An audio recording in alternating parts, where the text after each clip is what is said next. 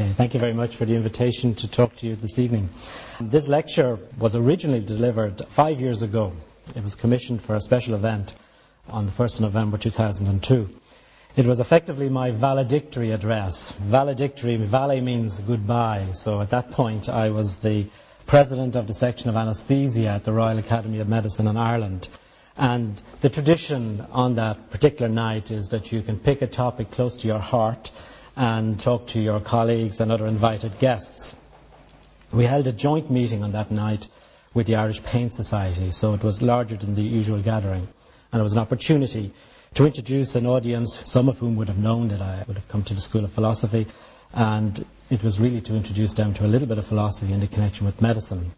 I suppose in terms of a gathering of philosophers such as this, it is an opportunity to see some of the workings of the doctors group in the school, which has been active certainly in the last 10, 20 years. It's an opportunity also to get a taste of Ayurveda, which is one of the great jewels of the Veda. And finally, I suppose it's an opportunity to see a student in the School of Philosophy with a particular interest or vocation and how that interacts with philosophy, medicine, philosophy, and vice versa. So, the Academy in Dublin is an interesting group. It's basically came together in the last, 2 centuries ago, in the 19th century, and it was a collection of different clinical disciplines devoted to gathering and sharing information. And at that stage, Dublin was very much home of what's referred to as bedside or clinical teaching. And it was really an opportunity to combine knowledge and experience. And hopefully some of this talk will emphasize that point. I'm going to begin with the Hippocratic Oath. Generations of medical students in Dublin and in other cities across Europe stood up at the end of their graduation and they took this oath. Now, most members of the lay public still believe that doctors make this commitment upon graduation, yet this tradition has lapsed for some time. But it's a good place to start in a lecture entitled Philosophy and Medicine and ask the question, in this technological era of medicine, has the art of medicine been transcended? Has the love of wisdom anything to offer a medicine that awaits the unravelling of the human genome as the solution to modern disease? Are there true principles that hold in all circumstances, or do they fall down in the face of impossible clinical scenarios that challenge medical ethics to the core of its foundations? The Hippocratic Oath that I'm going to read from now, the current translation came out of the doctors group in the school using a Greek scholar. There are a number of versions of the oath, and this is the one we finally accepted as authentic. I swear by Apollo, the healer, by Asclepius, by Hygeia, by Panacea, and by all the gods and goddesses, calling on them as witnesses. I will carry out to the full, in accordance with my ability, and following my judgment, this oath and bond. Firstly, I will hold the one who taught me this art and this bond as equal to my parents. I will live in common cause with him. I will give him support when he is in need, and I will treat those of his kind as equal to my brother. And should they need to learn it, I will teach them this art without pay or bond. And I will offer the precepts, oral instruction, and the rest of the teaching to all my sons and to those of my teacher, as well as to students bound by medical law, but to no other.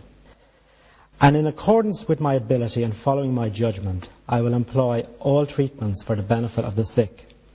And as far as my understanding allows, I will abstain from deceit and wrongdoing. And I will give no fatal drug, even if asked to do so, nor will I counsel such a course. And I will not give abortion to women, but with purity and devotion will I live and practice, nor will I pass this deed over to my colleagues or other practitioners. When I enter a home, it will be for the benefit of the sick, avoiding all wrongdoing and harm, and all sexual acts with women or men, slave or free. Of the many things that I hear or see in the course of my practice or in life outside, of those things which ought not to be spoken, I will not speak, considering such matters as sacred. May he who swears this oath and does not violate it, may his life and art ever enjoy honour among men. May he who swears falsely and does transgress, may the opposite befall him. So you can see, quite a commitment. I do not intend to talk about the human life aspects of the oath tradition, but use it as an illustration of a commitment made by doctors to eternal principles: respect to teachers, professional conduct, protection of life, confidentiality, personal honour and commitment. So that is tradition. However, we're used to challenging tradition. The Renaissance, the Reformation, the Enlightenment all challenge tradition. Every day in pain management, we get our patients to challenge their habitual thinking in trying to improve the pain relief for patients post-operatively on the wards. We challenge traditional practice. One of the modern complementary therapists put it succinctly with the pithy statement, "Change your thinking, change your life." The Austrian psychologist Viktor Frankl, drawing on his brutal experience in Nazi concentration camps, put it even better. He said, "You can choose your attitude. It is your only ultimate freedom." The oath, the Hippocratic Oath, gave a particular attitude or emotional ground in which to practice medicine. The question arises, what is the current emotional ground? Are doctors healthy, stress-free? Do they inspire confidence in their patients? Are they assisted by professional healthcare workers happy in their work, delighted to serve the needs of the patient and supported the doctors? Is economics and the lack of resources the only problem with the modern health service, or is there something more fundamentally out of balance? Should we look again at philosophy for some new ideas? Can we renew our commitment not just to the science, but also to the art of medicine? Is it not time to go in search of the real medicine? Between 1988 and 1992, I treated asthmatics. My main job in life was as a research fellow, totally immersed in every aspect of the disease, bronchial asthma. So I grappled with every new scientific detail, and at times I felt I was drowning in that sea of detail. I became fascinated with the intricacies of the immune system. It was a very creative time for me. I lived between two cities, London, Dublin. We did the science in London and the clinical work in Dublin. At the same time, I was reasonably new to the school, and I was beginning to realize that philosophy could offer something to medicine. And this alchemy of the scientific approach with its emphasis on precision and detail, and philosophy with its big picture, proved alluring. Over the years, the search for a better medicine has taken me to London, Greece, India, China, Japan, and involved the study of philosophy, homeopathy, acupuncture, medical hypnotherapy, and Ayurveda. At university, I noted that in physics, the certainty of a universe composed of atoms had been shattered. The magnificence of Isaac Newton's laws did not hold at the subatomic level. In chemistry, Prigoghine's work demonstrated that systems far from equilibrium were amazingly full of order despite chaos. Yet in biology, the foundation for medicine, there still is enormous faith in the reductionist approach, a belief that when the genetic code is unravelled fully, we will know. It is worth reflecting on Francis Crick's statement, Francis Crick, one of the fathers of modern genetics, on the genetic code in 1979. He stated that all the genetic and molecular biological work of the last 60 years could be seen as a long interlude. The sense being that to know the genetic alphabet, words and syntax, is a great start, but putting it back together, learning the laws of grammar and the language of the genetic code will prove more challenging.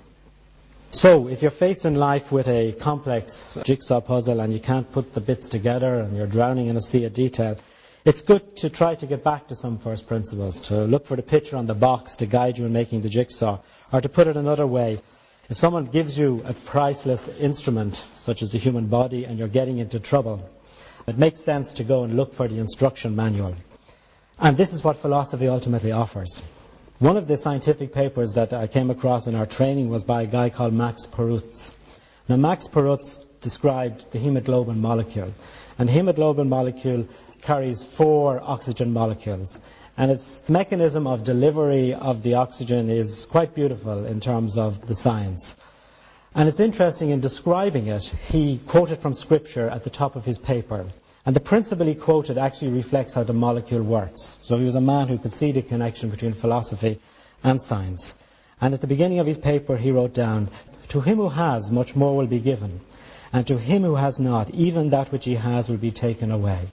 And this is the way hemoglobin works. Very hard to take up the first molecule, but the first molecule of oxygen is taken up, the others follow suit, and vice versa in the tissues. So, going back to first principles, if we look at traditional medicine, and much of my knowledge here is informed by my study of Ayurveda. So a boy sitting in a classroom in the ancient world may have asked his teacher, what happens to food ingested into the body? Traditional medicine would say that it is cooked in the stomach, which is like putting it into a fired oven, thus generating energy, water and air before the earth or the food is discarded. You might say very simplistic, very elemental. However, modern science will put the detail on it, and we'll talk about the glycolytic pathway. We'll talk about the tricarboxylic acid cycle. We'll talk about oxidative phosphorylation. And the detail is impressive. But at the end of the day, it's still a cooking mechanism. We even still talk about food in terms of calories, units of heat.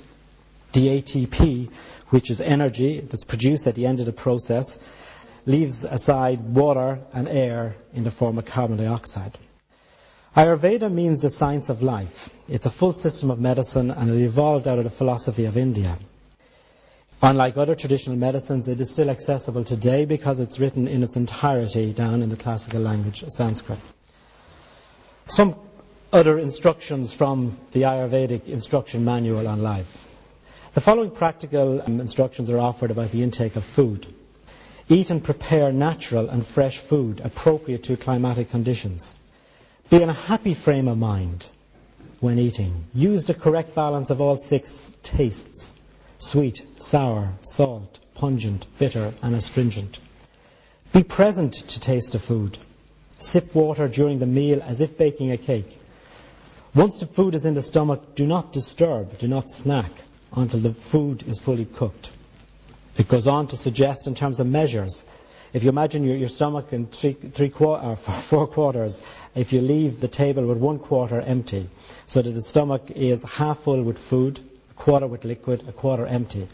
And the idea there is there's a natural expansion which takes place over the next 20 minutes, and this facilitates proper digestion. If you're full at the table, you don't get proper digestion, and you get toxins in the system. Another example of what this traditional medicine would offer, looking at the energy that comes from food. The energy from food is processed through 7 tissues: Rasa, Rakta, Mansa, Medas, Ashti, Maja, Shukra. And the final destination of the food energy is the mind. Now, this is difficult to correlate with our own modern physiology. But in the realm of new ideas, how about investigating the effect of food on mental function? Hyperactive children might be a good place to start before we prescribe the Ritalin. What is the relationship between diet and infertility and sexual dysfunction? What is the effect of fertilizers that we spray on vegetables, given their estrogen-like properties? Why were we so surprised as a society that feeding a vegetarian animal, the cow, dead animal brains could produce a degenerative brain disease? I went through medical school without any teaching in diet. I suspect it's not that different now. So you can see that the study of medicine based on philosophical systems is both challenging and potentially a source of new ideas and paradigms. From Arthur Koestler's book, The Sleepwalkers and the Great Scientists, emerges the view that there have always been people in the world who are good at detail, and there have always been people in the world who see the big picture. However, it is only when both come together that true creativity happens. The 90s were declared the decade of neuroscience, how we're going to understand how the brain works in the nervous system. In 1997, 10 years ago, I worked in London in St. Thomas's Hospital. The emeritus professor of physiology there was a man called Patrick Wall. He was one of the great luminaries in the pain medicine world. He described the gate theory of pain back in 1965, and this led to 20, 30 years of sustained research. And he came in and took us as this retired professor on one evening and suggested that we get our physiology books and we tear out the chapter on the brain, the nervous system, because it was all wrong.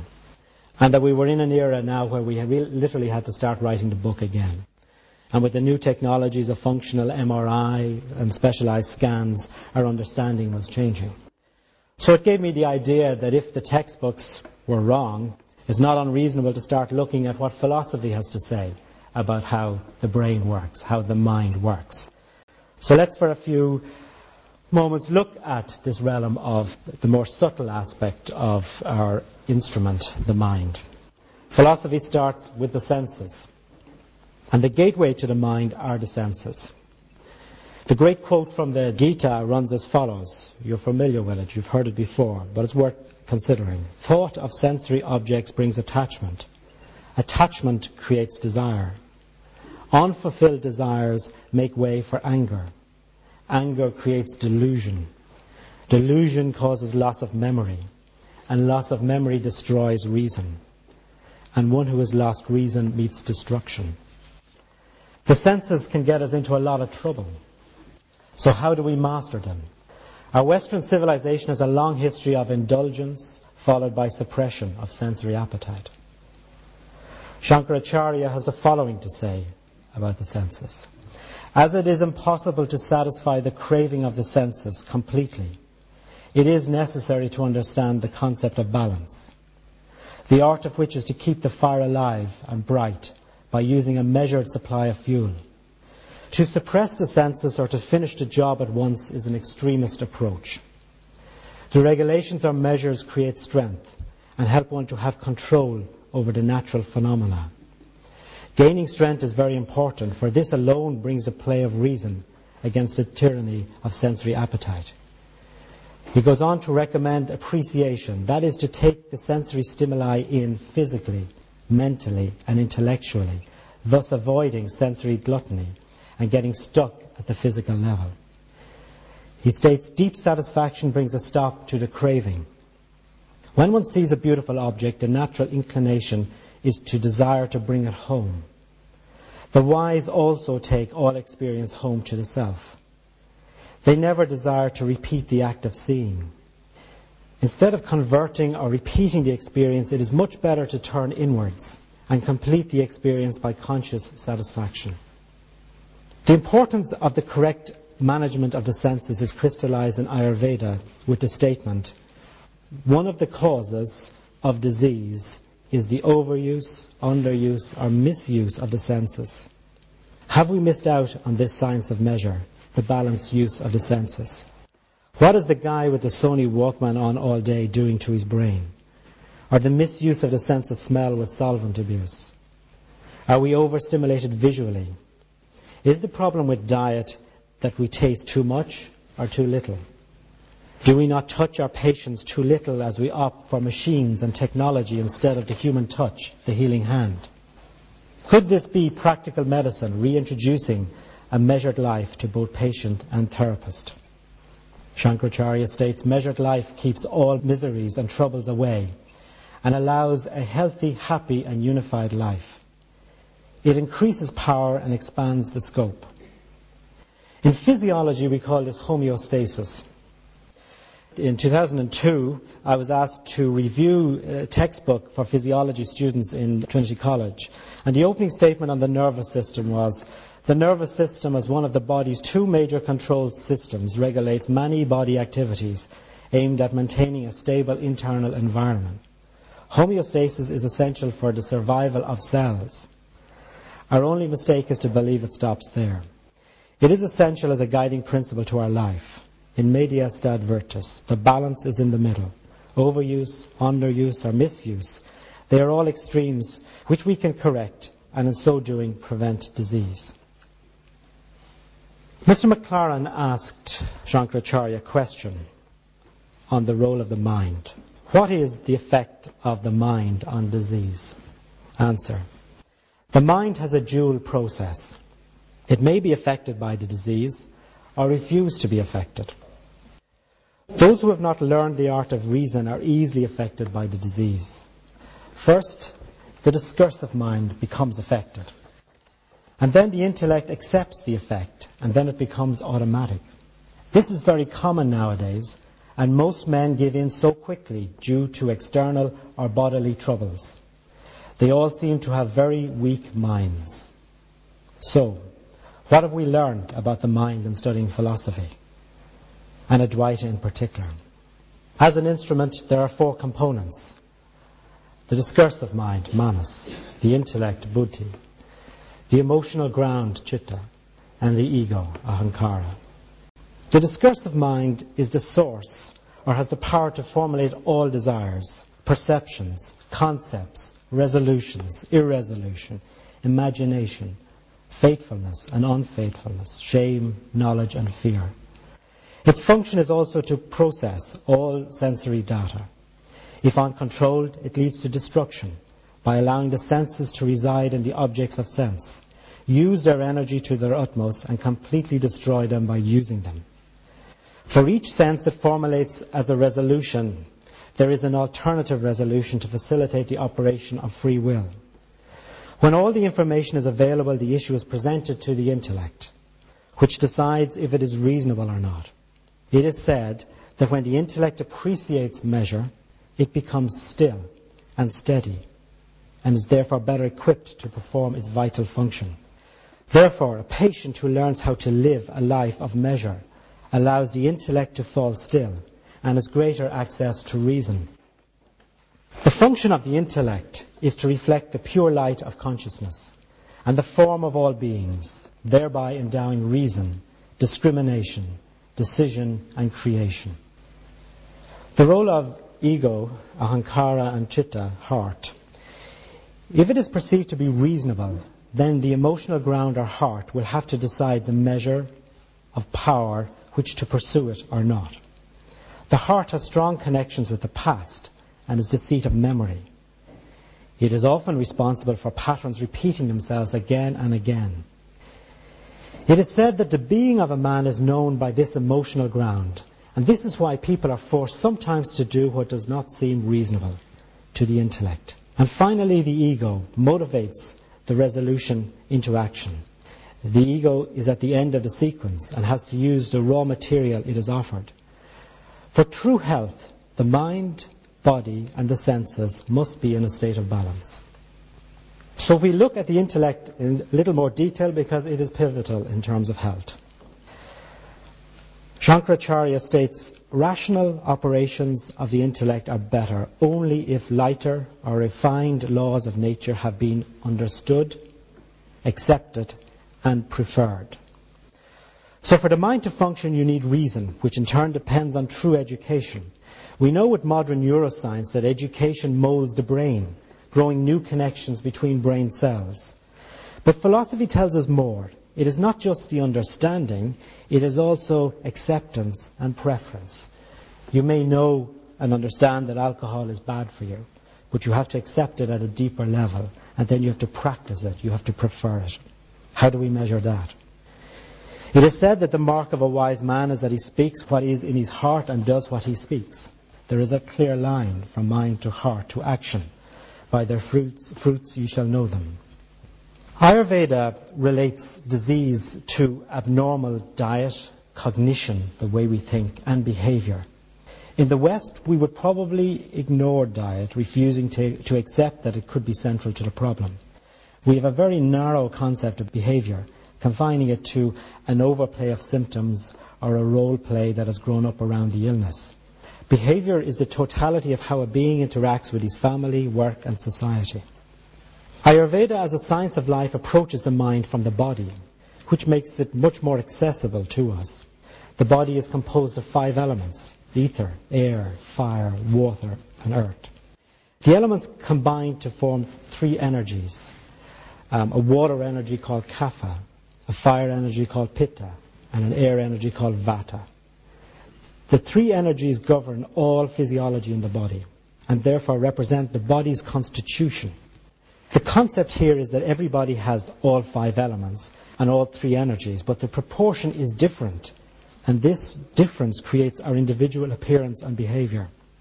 From a scientific point of view, if this concept is valid, it has major implications for all clinical research and may explain why it is difficult to get conclusive results out of clinical trials.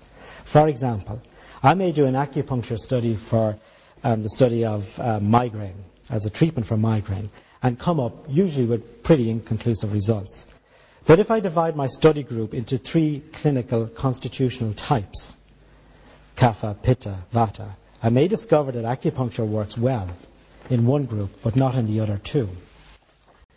A master in acupuncture like Felix Mann, who was quite famous in London for the latter part of the 20th century, will tell you without any knowledge of Ayurveda that it's only certain types of people respond to acupuncture. He states quite freely, I don't know what the system is, but I can recognize them. So he has an innate knowledge that there is a responder to this form of therapy. Ayurveda goes further. It goes on to state that particular constitutional types have susceptibilities to specific diseases. Neurological and psychiatric diseases affect the Vata constitution. Cardiovascular, upper gut, skin diseases, lymphatic diseases affect the Fire or Pitta constitution. And endocrine, chest and kidney disease affect the Kapha constitution. If we move from the body to the senses, each element is associated with a specific sense, in ascending order from the most dense to the most subtle. So earth, the most dense, is connected with the sense of smell. Water, the sense of taste. Fire, the sense of vision. Air, the sense of touch. And space, the sense of sound.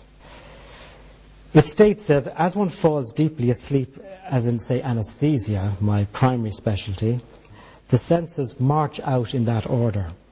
It's also suggested that when we die, if we die slowly, the senses march out in that order. If you go fast, you miss it. To an anaesthetist, this is quite interesting if you look at traditional anesthesia. What happens first is movement of the earth element. There's just something captured as the patient breathes in the gas.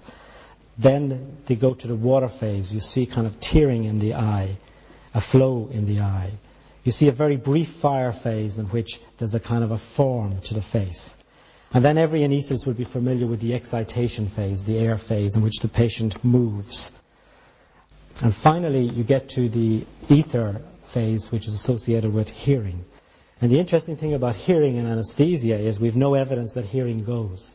So hearing is the most subtle of the senses, and it probably stays. That knowledge is thousands of years old. We're still working on the mechanisms of anesthesia. Within the school, we're very familiar from part one with the three guna, tamas, rajas, sattva. And they are important too in health and our knowledge of the subtle realm. Tamas absorbs consciousness and holds the form of things. The experience is heedlessness and laziness. How is the body? It is heavy and weary. Our senses are dull, mind foggy, slow, confused, and haunted by limitation of all kinds. Emotions are dark, mean and destructive. Love has become jealousy, envy and spite, and the beloved has become the object of calculated ill will. Rajas, activity, creation, passion. In Rajas we experience thirst for what has not been attained, an attachment to what has. Mind is busy with ends and means, how to achieve this result, how to avoid that result, plans, schemes. The body is tense and restless. The emotions are about give and take. There is bargaining with the beloved, excitement, exuberance, delight, joy, anger, frustration, aversion, sorrow. And then there is sattva. Sattva conducts consciousness. It is stainless and pure, lucid and healthy, and reflects things as they are. The body is light, refreshed, agile, healthy, alert and at ease. The mind is clear, bright, perceptive. Information is gathered readily and assimilated. Learning is easy and reasoning is incisive and memory is acute. Emotions are uncluttered. You're responsive to others, positive, working for unity. Love makes no demands on the beloved, nor asserts conditions, and is free from the strident claims of ego. St. Paul captured the essence of sattva in the following way. Whatsoever things are true, whatsoever things are honest, whatsoever things are just, whatsoever things are lovely, whatsoever things are of good report, if there be any virtue, and if there be any praise, think on these things. In many respects, the journey into sattva is the journey towards the real medicine. In sattva, there is no ego to claim the experience. So you live in the temple of your aliveness, or inner self. You speak the truth, and you walk the path in life that is appropriate to your constitution. So, having looked at the physical realm, and having looked at what philosophy has to say about the subtle or psychological realm, The question arises, what is the real medicine? Well, knowledge of the body accounts for 25% and means that knowing precisely how it works, the latest scientific discoveries, to be fascinated by the amazing advances of modern science. On a physical level, you ignore diet at your peril, and your behavior or lifestyle is equally as critical. A good rule of thumb is, if you find yourself adopting an extreme position or behavior, you are probably wrong. The truth is usually in the middle. Measure in sleep, food, work and leisure, appropriate to your constitution. Watch those senses, overuse, underuse or misuse. When you are getting a little too fixed in your ways, you are accumulating too much earth. Probably you need to exercise. In fact, Ayurveda recommends 45 minutes exercise per day. Remember, exercise is not just physical. It shifts your mental energies from tamas to rajas. Straight away you can see that it is an interconnected system. Mind influences body and vice versa. Take a shower and see how it shifts your mental energy. Maybe cleanliness is next to godliness. It means more sattva, so that you can be fully present and see things as they are. The next 25% of the real medicine is your knowledge in an integrated way of the subtle realm. We need to know how the mind works.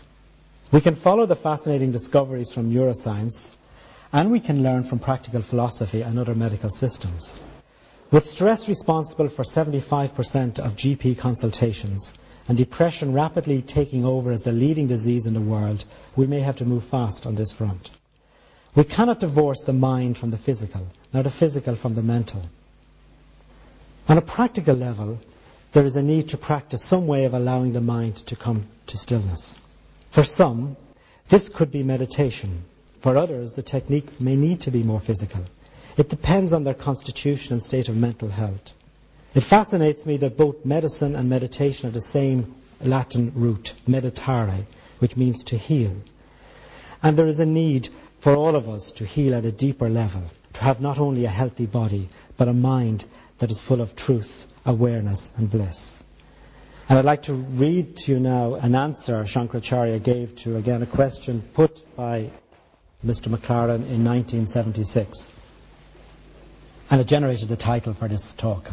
The question: among all the systems of medicine, Western, Chinese, Indian, ancient Egyptian, what is the real medicine? Answer: all these systems of medicine are outward systems of medicine. The disease takes root in the subtle body, passing into the sanskara, into the causal body. And it is there as a piece of knowledge or a piece of emotion. And this sanskara in the causal body, in the course of time, fulfills itself as a disease in the human body, in the physical body. The real medicine is none of these physical medicines. It is the punya, the virtuous deeds through which the sanskara is purified, as in meditation. Through the meditation, the sanskara could be purified, and the effect which is about to happen could be nullified. This is the real medicine. All the others are there only to carry people for a time and to give them temporary relief. So the mathematicians at this point will say that I've told you about 50% of the real medicine. What's the other 50%? Over the years, people have asked me, should I try this system or that system? And how effective one therapy is versus another therapy. I tend to focus in latter years not so much on the therapy that I'm being asked about, but on simply who is doing the therapy. The factor that we keep forgetting again and again is yourself. Never underestimate the power of attention, love and awareness. We know from placebo theory in medicine and science that 33% of patients get better just by looking at them. So why ignore this gift and build on it? In truth, the therapist, be it doctor, physiotherapist, psychologist, the therapist is the medicine. And the more the therapist works at living the life of truth to connect with the sentiment in the Hippocratic Oath, the more effective will their therapeutic intervention be. This is the art of medicine, which perhaps has been forgotten in this scientific medical era. But the universe is clever because you can't just let this go to your head because it's still only 50%. You need to know the physical. You need to know the subtle, and you need to work on yourself. It is always an interconnected system. A second question and answer that I'd like to read to you, it's the final one for tonight, again put to Shankaracharya, gives a sense of the bigger picture. The question was put by Charlotte Mendes da Costa, who is a doctor. This is at an early stage in her career in the 90s. She wrote to Mr. Maclaren about a situation in which decisions were being taken about children who perhaps would not survive.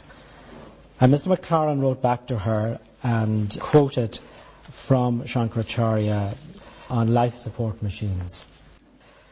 Beloved Charlotte, thank you for your letter of the 13th of October. The principle is simple. As a doctor, one does all that one knows to sustain life and never takes an action which will terminate it. The examples which you have given of children who were expected to die but are now 20 years old or more are good illustrations. The body doesn't die because of a disease. It dies when the consciousness is withdrawn. When this event takes place, no treatment can preserve the life. The fact that in the cases mentioned, the life was preserved will be for a good reason. While there is life in a human being, there is the possibility of his learning that lesson which will stop the recurrence of the present condition, whether it be hereditary or arising from former lives. In reply to a question arising from life support machines, Sri Shankaracharya said, "The laws of nature have been spelt out by the Absolute through his will. This will is regulated by time. Therefore, birth, growth, old age, decay, and death follow through a general time schedule. Those who acquire the knowledge of the laws of nature live a healthy and long life, but each living being has to die one day.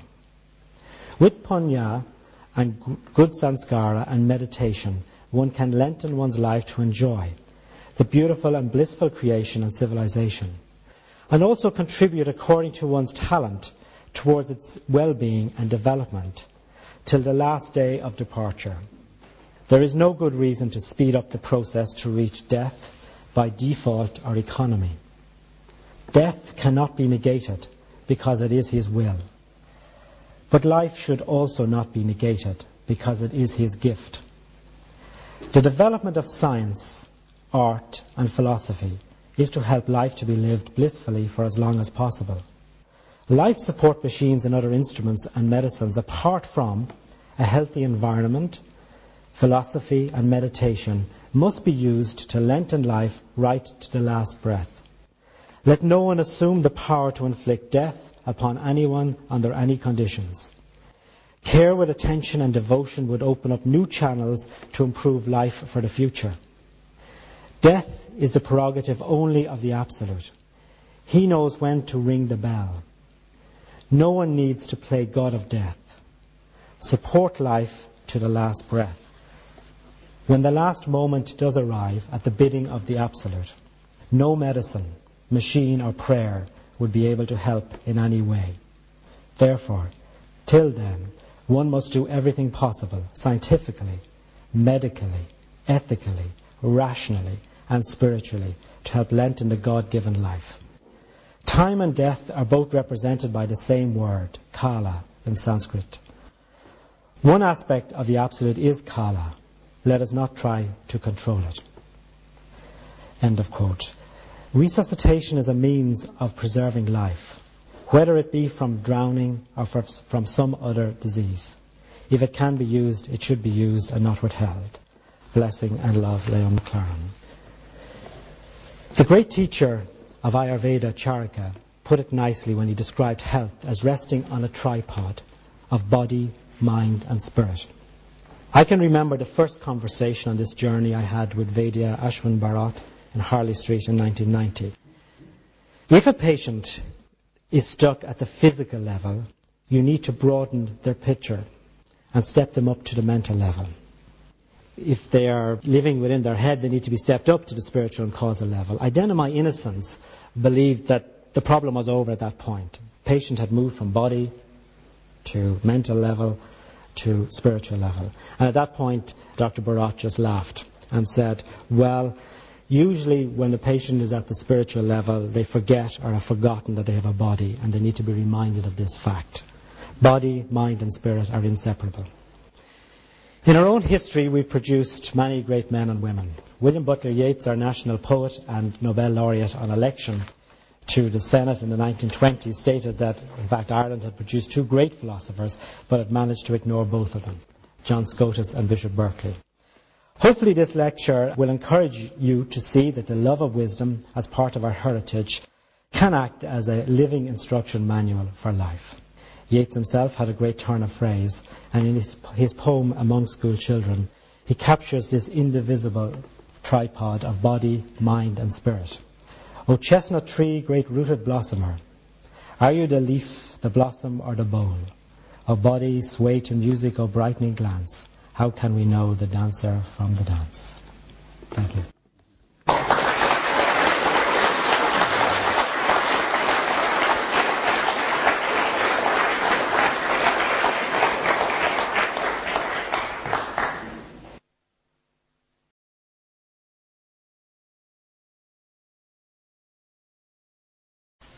So it's over to you guys. You've heard the talk.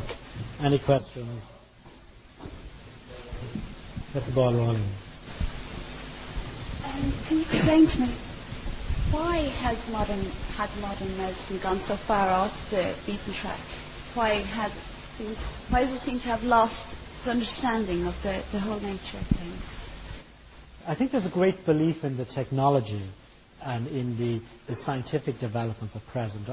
I'm always amazed by patients have an expectation that modern medicine can deliver something that it can't deliver. It's almost like it's to the point of mesmerism. Mesmer was this guy who used to kind of hypnosis within audiences, and the term mesmerism came up. But it's almost to the point that we suspend reason. We actually expect that the technology is so good that it can sort out all of our problems. And I don't think it's just medicine. I think that's society in general. And it may tie in with an aspect of the talk which looked at that sense of measure. But we tend to take on board too much. We get overstimulated. If you take something simple, like a magnificent invention like electricity, okay?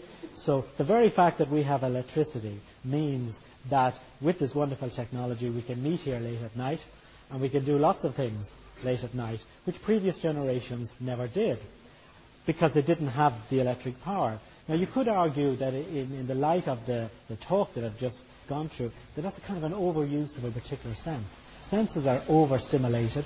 There's lots of rajas in society, a lot of movement in society, and that has propelled medicine as well as everything else. Having said that, you can't lose your perspective, because clearly many of the developments in the modern world we enjoy produce wonderful discoveries and technologies each year. So it really is a question of getting that balance, getting back into the centre a little bit. And the old phrase of not throwing out the baby with the bathwater comes to mind. Okay. Any more questions? There at the back.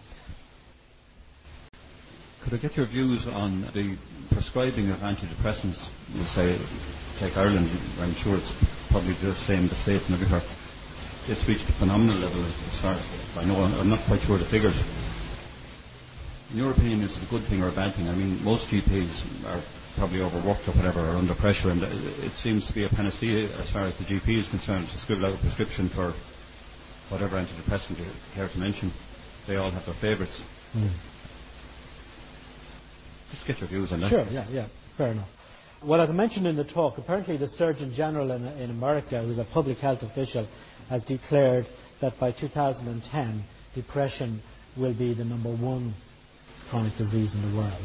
So clearly there's a problem. Now, how will philosophy look at depression? From a few aspects. If we look at the mind, we looked at three energies, tamas, rajas and sattva. So you have lots of tamas in the mind in depression, so you have a darkening of the mind. One simple way out of that is if you want to look at moving from tamas to rajas, a little bit more exercise helps. So say, for example, when we have our patients with chronic pain, we review them in the clinic. Some patients, at least 50% of patients with chronic pain, will get depressed, and it stands to reason. Like the pain that won't get better, and you get fed up. And then you get the fed up becomes a bit deeper, and then you get depressed. And what we try to do initially is to use everything before we get to, and we're often forced to use prescription drugs, but we'll encourage an active exercise program. So we'll get a little bit of rajas in to move a little bit of the tamas. So we'll actually make that connection between mind and body. Ayurveda would probably go a little bit more and say, well, maybe you should look at diet. Modern psychotherapists would probably say, in fairness to them, that you look at the thinking process and you look at the way you think about the process. So we would offer our patients in a rehab setting a therapy called cognitive behavioral therapy, which is you're looking at their thinking process and you're trying to get the patient to move to a more positive way of thinking, a more constructive way of thinking in different situations. So in fairness, there are a number of different therapeutic approaches to depression. In modern life, there doesn't seem to be the time to deal with maybe the consultation in terms of the general practitioner, or in terms of the capacity to stand back from the lifestyle and say, well, look, there's lots of contributing factors here in the home life or in the work environment that may be addressed. So I would certainly say to you that philosophy would say we need to look at the bigger picture, and clearly you've picked up on the fact that we're prescribing a lot, and it's a bit like the answer to the last question. There's something out of balance there, and we need to move a little bit back towards the centre. At the same time, at the other end of the spectrum, you have an epidemic in terms of suicide, and you have lots of problems at the mental realm that genuinely do need intervention. And sometimes when you look at the intervention that's offered and you see all the criticisms about the drugs, etc., it's probably not often realized that often in those situations we're doing the best that we can do. In other words, again, we tend to assume that the knowledge we have now is perfect, but it's not. The knowledge is constantly being looked at, and we're looking for better mechanisms, treatments all of the time. So it would be wrong to assume that today's correct treatment will be still the correct treatment tomorrow. And hopefully the treatment of depression and many other illnesses will improve over the next generation. The other aspect is that one reason why the figures look very bad at the moment in terms of prescribing antidepressants is if you look at the previous generation, a lot of people were on Valium. Now, because Valium then, in terms of the prescription of Valium, became something that was discouraged, you'll find a lot of those patients who are on Valium are now on antidepressants. So if you go back and look at the figures in terms of antidepressants and those who are on Valium, it was a bigger figure, and the change may not be as dramatic. In other words, there is a cohort of patients who are getting a variety of drugs to deal with this illness. You just went back a step from antidepressants to, say, Valium. I wonder if you went back a step or two steps back further to where people lived a less materialistic lifestyle. Sure. And one would have the impression that they led a more contented lifestyle. There was less envy of the man in the manor house or whatever, People were happy with their lot. They tended to be, generally. Okay, you'd have the aberration where you had alcoholism maybe to a certain extent, and you still would have had suicide to a certain extent. But I don't think it was as pervasive as now. I think a lot of the problems we have now come from materialism, and I think if people adopted the training or the thinking of philosophy, it would probably eliminate a lot of the stress that gives rise to depression and that kind of thing.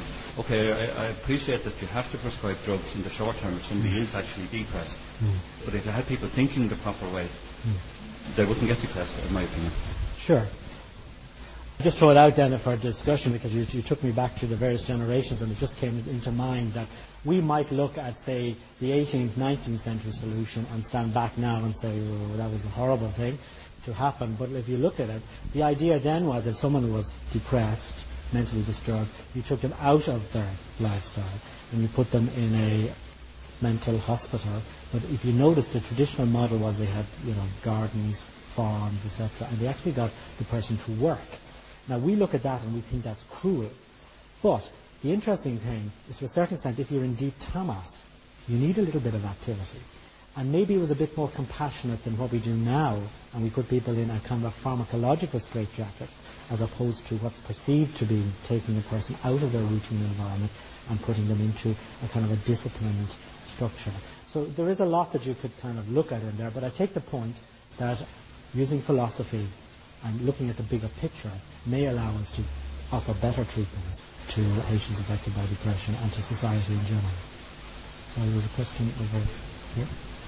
What influence do you think the School of Philosophy has, if any, on medical practitioners in Ireland, for example, at this point in time? Well, as the only senior student in medicine in the School of Philosophy, what has been my influence? Well, a number of doctors have come over the years. I always live in hope that they'll last the pace. I suppose I have given this talk originally to a hospital audience, and it went down reasonably well. On that occasion, I could determine my topic. I've never actually been invited to do this type of talk for a medical audience, and I'm not so sure that they would be ready for it as a group. There are certainly lots of individual doctors who would be open to many of the ideas, but in terms of the profession in general, I would think that maybe not at the moment. Having said all of that, opportunities to talk in public raises a little bit of activity around the topic. And because of my interest, I have been asked to talk at, for example, the Merriman Summer School on 2 occasions in which I talked about philosophy and medicine. And it's interesting, after that, I would get the occasional email from doctors wanting to have the speech or to have the talk or whatever. And this talk is to be repeated in Tullamore next week, and 1 or 2 of the doctors down there asked me for my Merriman talk. So there is an interest there, and it remains to be seen what will happen in general. In the school globally, there is a doctors group in London, and that work on the Hippocratic Oath, a lot of work went into just finding a good translation of it. So certainly that was looked at. And there's various branches of the school internationally, and I know that in Australia there's some work, New South Wales, Melbourne area. So there is a little bit of profile. The work that has been done on the Hippocratic Oath, I have a bit of difficulty with it, because what you had on the board there said, assistance with abortion. Yeah. And while my own opinion would be yes, life is precious, but at the same time, there have been babies born, especially in England recently, where doctors have decided that after birth, nothing is going to be done to assist life. Yeah. So, they are against abortion for something that a life that is not feasible, and then afterwards to fight back with the parents are fighting to keep the child alive. The courts come down on the side of the doctors. Can you tell me what your opinion is?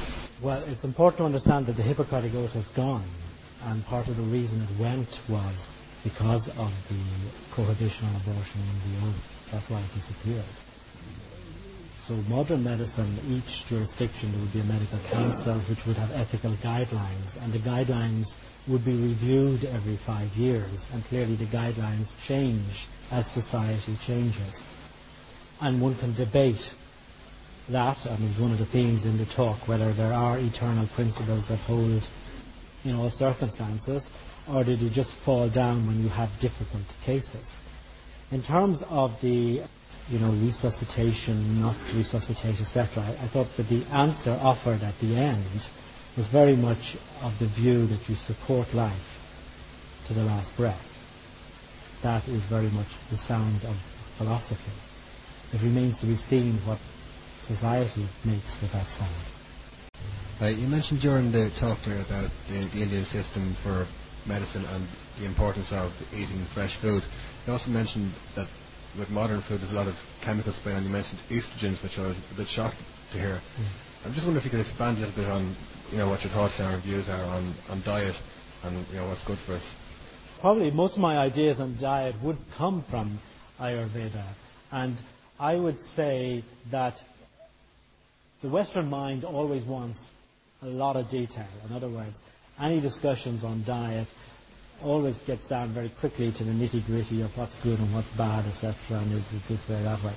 And I would tend to say that the core Ayurvedic principles are just to get the measures right. Very simple instruction: natural food, the best you can get, good quality food, the way you prepare it, your attitude of mind when you prepare it, eating the food, being attentive to the taste, being mindful of the food, being aware of your digestion so that you're not overfilling your stomach, that you're allowing your digestive fire to work. All of these things are important first before the detail of which particular diet, of which particular type of food. When you get down to the detail of the particular diets and particular food, it depends on your constitution. So there are certain rules for certain constitutions. So if you have someone who has what we call a kapha or water constitution, so they're kind of a heavy-framed person, their metabolism is quite slow. Well, if you give that person a lot of cheese, for example, they won't be able to utilize it very well, and they'll probably gain weight and they'll become even more sluggish. Okay? Equally, you could have someone who has a vata constitution, and that's made of air, and they're fast and light, and if you give them lettuce and kind of green food, they're going to get lighter and lighter, and mentally they're going to lose it a little bit. So you actually need to give them the cheese to earth them a little bit.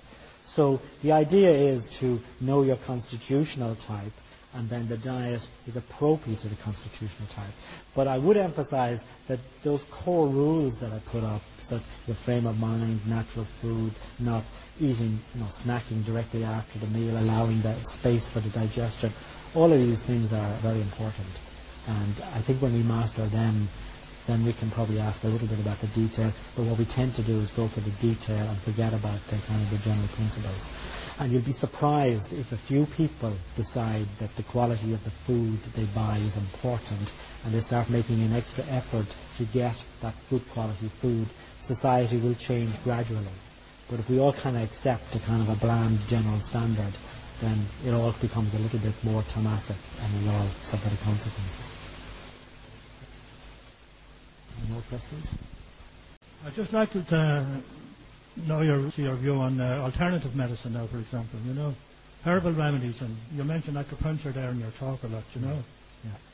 What's your opinion on alternative medicine now, say herbal remedies and stuff like that now? Okay. Over the years, people have asked me a lot about different types of medicine.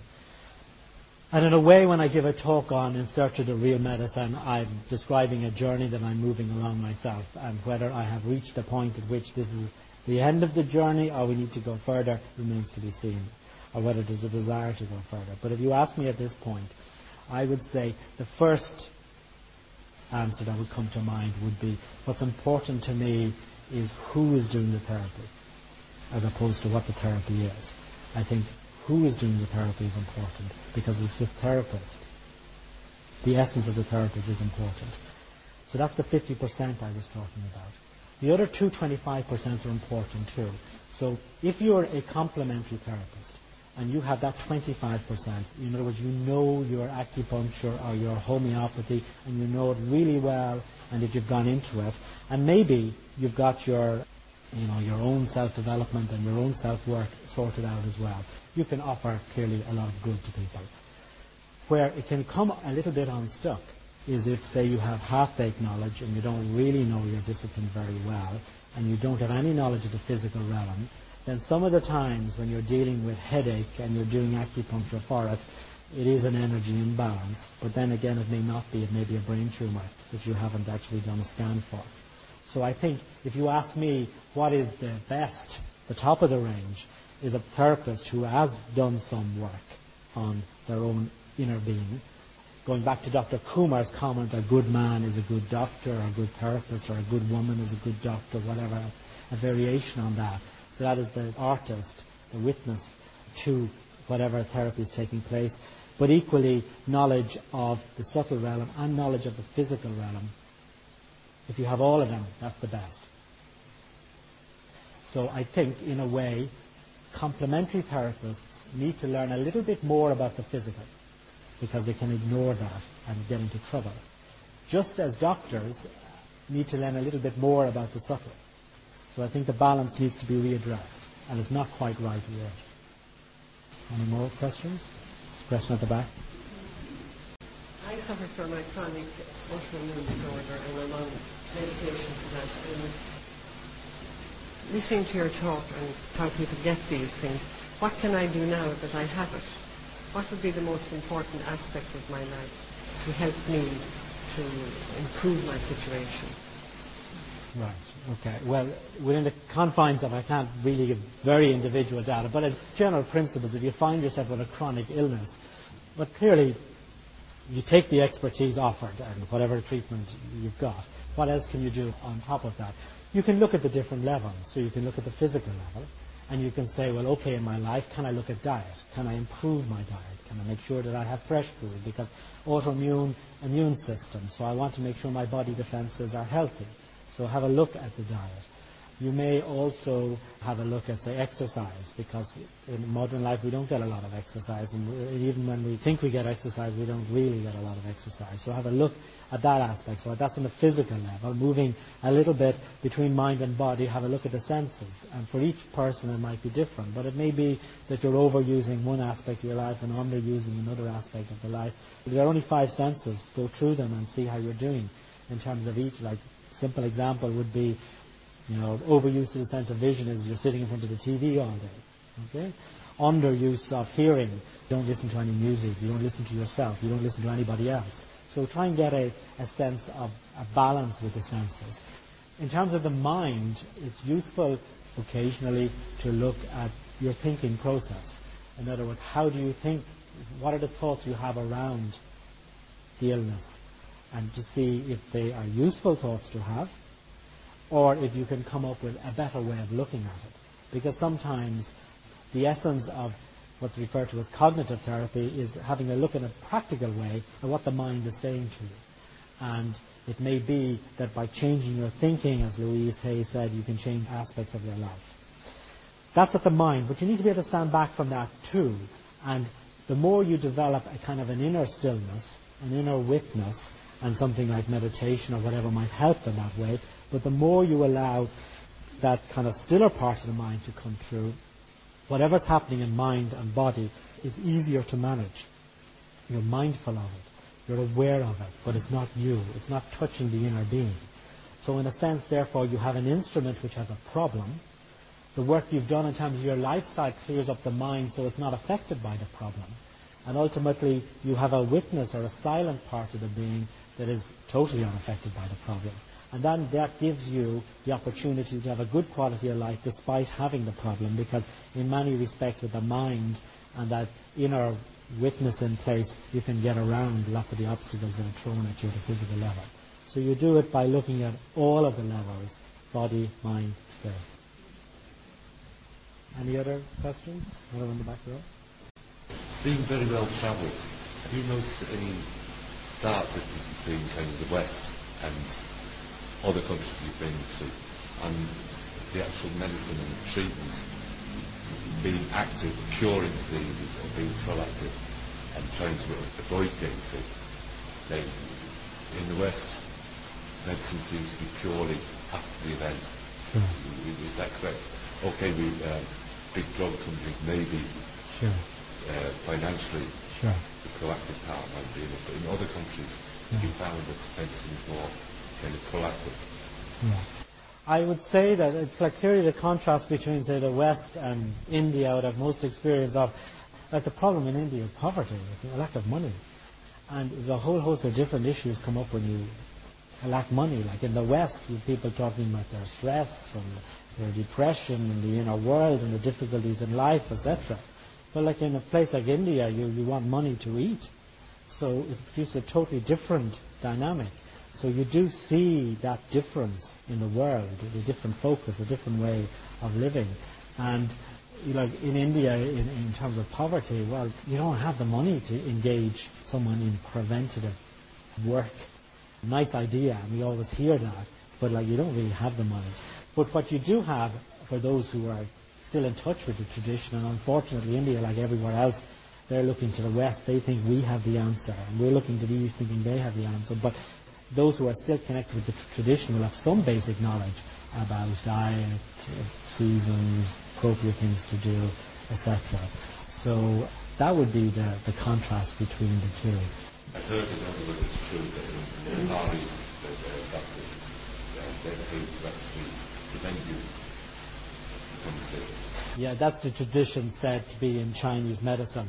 Interestingly, I didn't really see it when I was there, but I was only in Beijing and I wasn't in the villages. Interestingly, I was there in 95, communist country. I did notice, and it's perhaps a comment on our health service, but in the traditional Chinese medicine department in the main hospital where I used to go every day, the patients came in, they signed in, and they paid money for the service.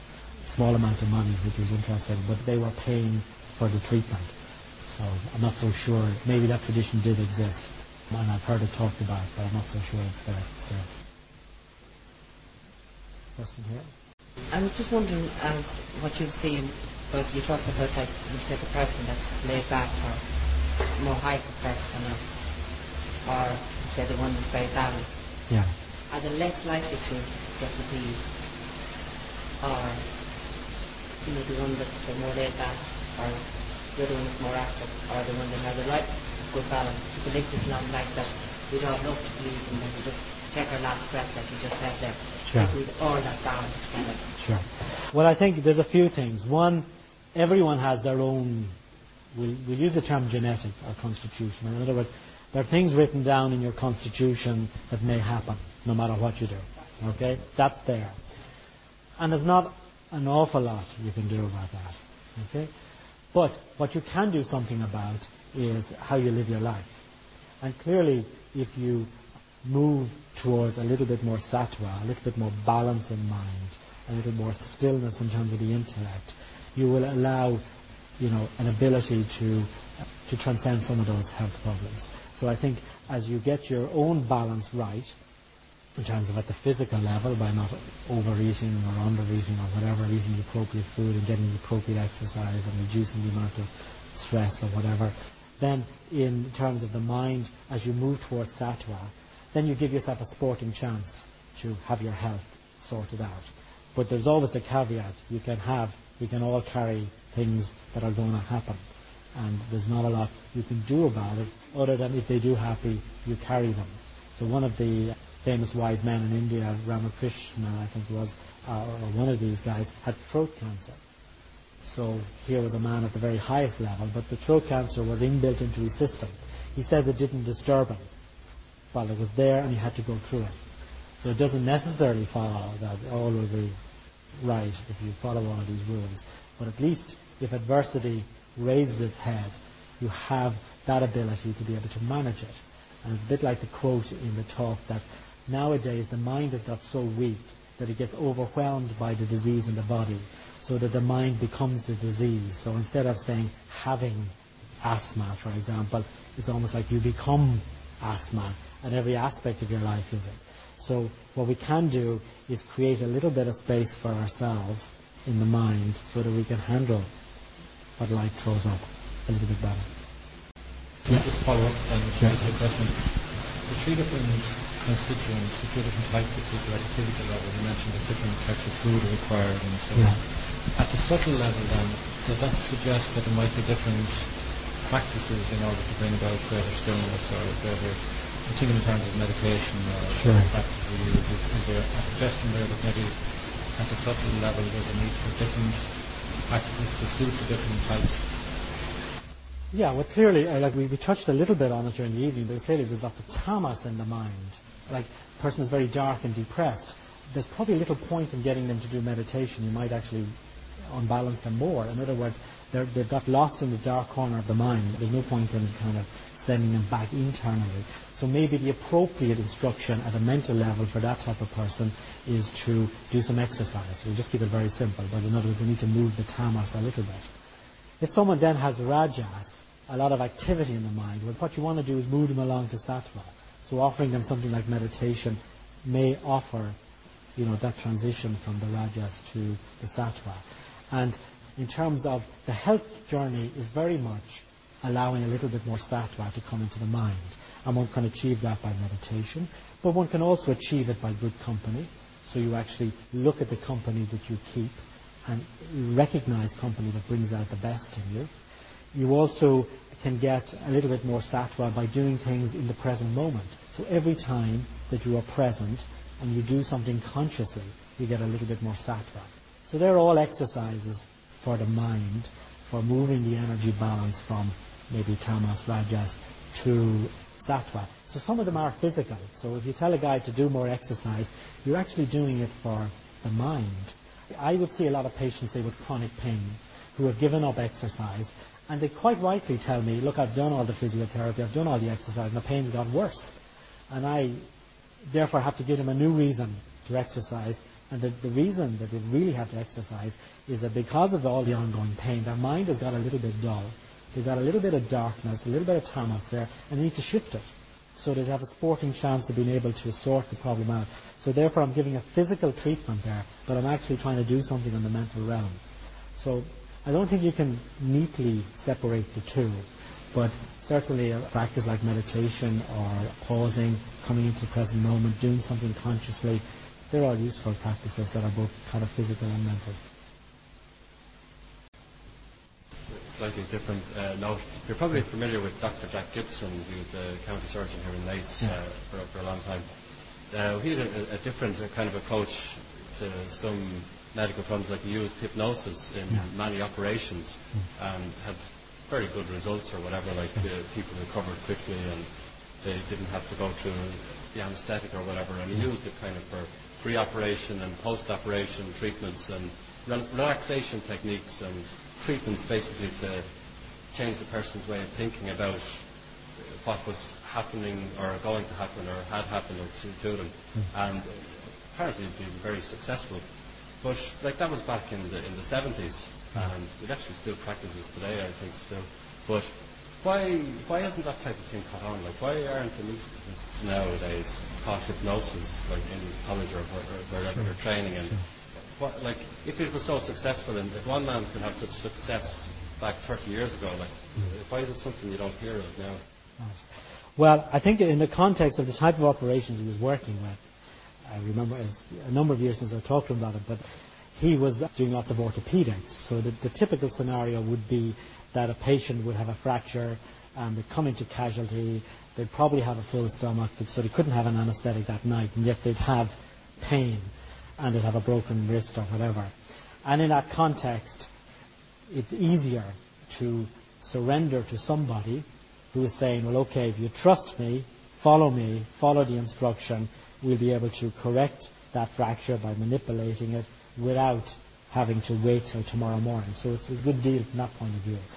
I'm not so sure it's proven in the bigger surgical situations that many people have to go in. Though I suspect, I showed you the lady with caesarean section, with acupuncture. I suspect there's a little bit of patient selection there. In other words, not everyone's appropriate to it. And so there's a little bit of the same idea as in hypnosis. There's a certain group of patients who are going to respond very well to it. There's then a cohort of patients who won't respond to it at all. And then there's a lot of people in the middle who under normal circumstances wouldn't respond to it, but if they're in casualty late at night, if they wait till tomorrow morning, they've got pain, they might be a little bit more susceptible to it. So I think it's important to see the context in which he was working. In terms of anesthesia, a lot of anaesthetists who do pediatric anesthesia use hypnotic techniques to gain the confidence of the child. In other words, lots of my colleagues, when the child comes in, they'll get the child to, say, for example, to describe their house, and they'll get them to describe the colour of the door, and all of a sudden the mind is captured because the child is thinking about the colour of the door, and then they'll ask them to open the door. So the child is opening the door, and they'll ask them to go up the stairs, and the child will actually follow this routine while they're getting the anaesthetic. And I've seen the situation where the child is describing getting into the bed as they go off to sleep. And it's beautiful because it matches both the anesthesia and the hypnosis. So you're using the hypnosis to get them into the surgery. I don't think that we could get volunteers for a trial in which we have 20 people with appendicitis and we say that we're going to give 10 of you general anesthesia and the other 10 hypnosis. I don't think ethics committee would allow it through, and I don't think people would volunteer for it. Because one of the nice things about anesthesia, clearly it works. Sometimes there's a debate between does this complementary therapy work, does this new tablet work, and you look at the trials and all the details. But like when something clearly works, you don't actually need trials. You don't need trials to prove that anesthesia works because it clearly works. The interesting thing about anesthesia is we don't actually know how it works. And it's been around for 150 years. And again, sometimes, and this gets back to an earlier comment about technology, we believe sometimes that because medicine is there, that we know exactly how it's working. Well, there you have it. Anesthesia, 150 years, clearly works, but we don't actually know how it works.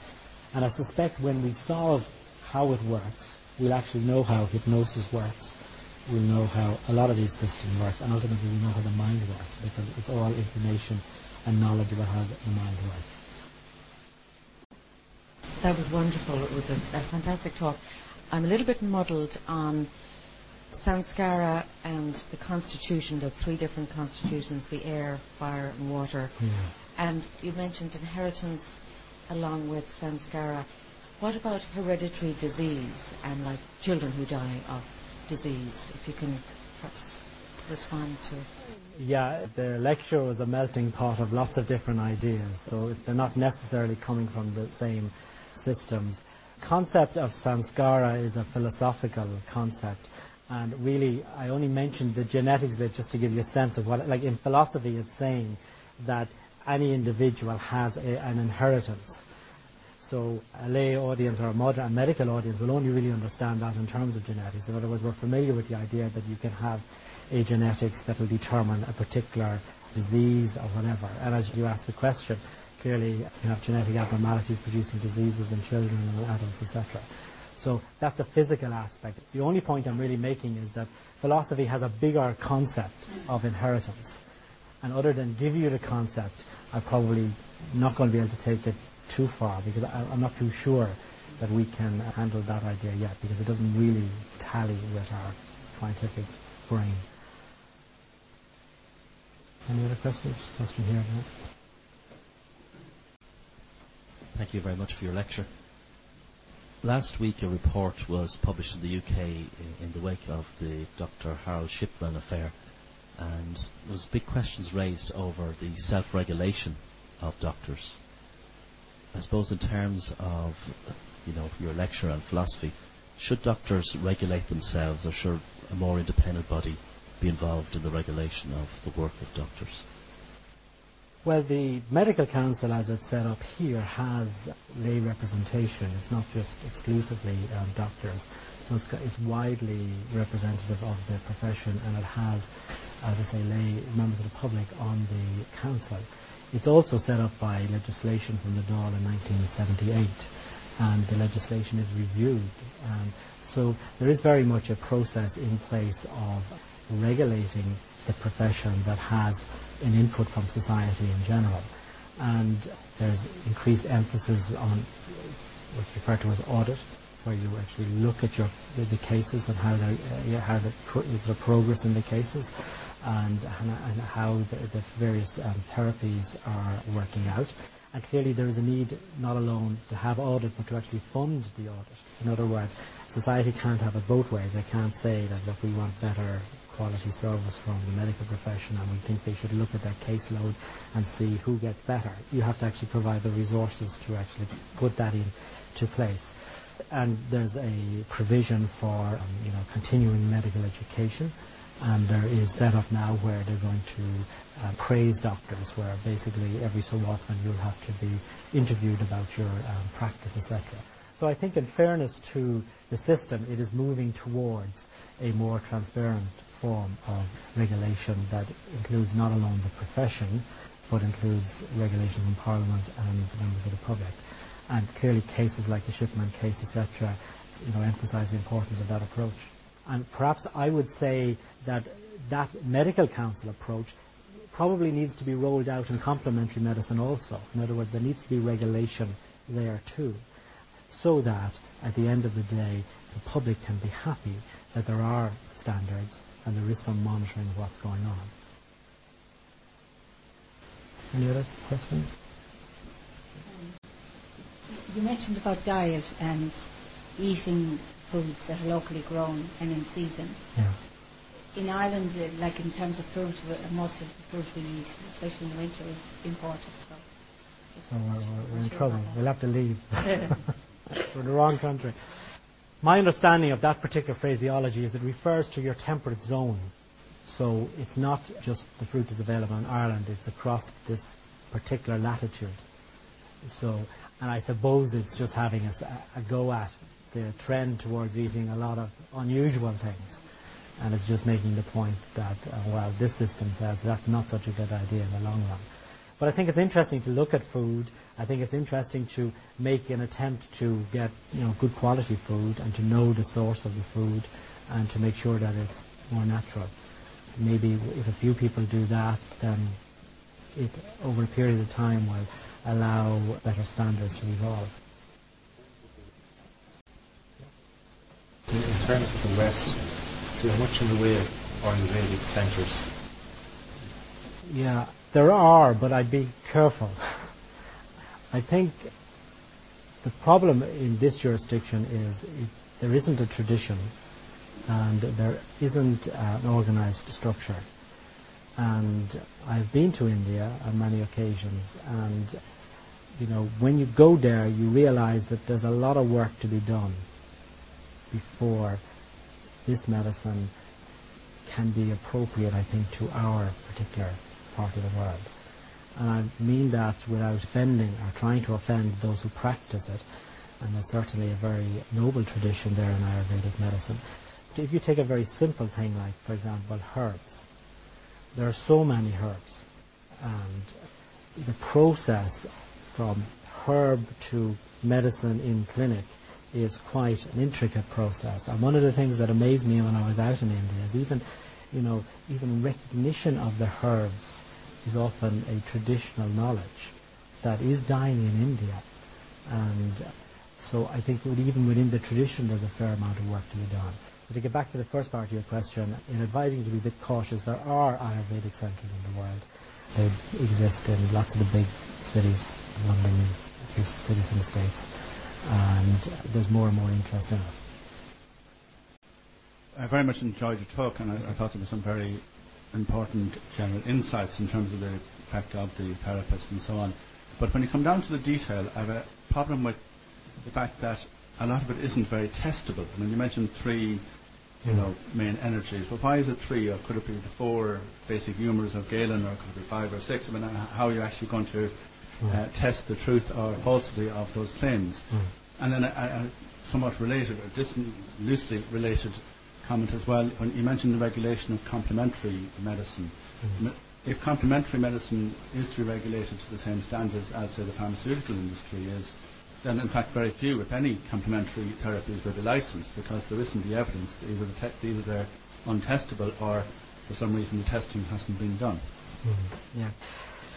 Well, certainly the reference to Galen, etc., yet there is a tradition in the West about the four humours. When you go to India, they say, I believe the movie is coming out, Alexander, but they say that Alexander went to India and that his doctors, his court, basically took the concepts from Ayurveda and brought them back to Greece, and they reappeared as our four elements, our four humours. And they maintained that there were 5 and that the Western mind couldn't grasp the concept of space and just deleted it. And they go on to say that our medicine is based on a false interpretation of their original traditional medicine. In terms of testing it, I agree, ultimately it needs to be tested. And it's going to be quite challenging to test it.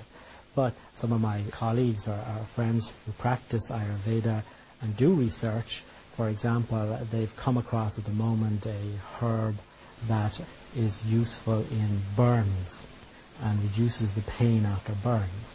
And it's interesting, they look at this and it comes out of the tradition, but they're examining it in a very methodical, scientific way. And they have some of the best centres in the world looking at it. And they really have said that they don't want to have a situation where this cream is looked at just because it is a traditional knowledge base. They actually want to see it in terms of the science. So I think that that's what needs to happen. I think we need to look at the remedies and to examine them. And that will be challenging because it's hard enough to get research money in the West for the standard medical investigation. It's going to be very difficult to get any money to investigate any of this. So I accept it's a challenge, and it remains to be seen whether that challenge can be looked at in the future. But you never know. I think at present my interest in Ayurveda is to just get a sense of how a different system looks at medical problems and to see can we learn from that. I hope that in the fullness of time some of those concepts can be tested in a scientific framework, and that we can utilize them in our own medicine. Okay, thank you very much for your attention. Thank you.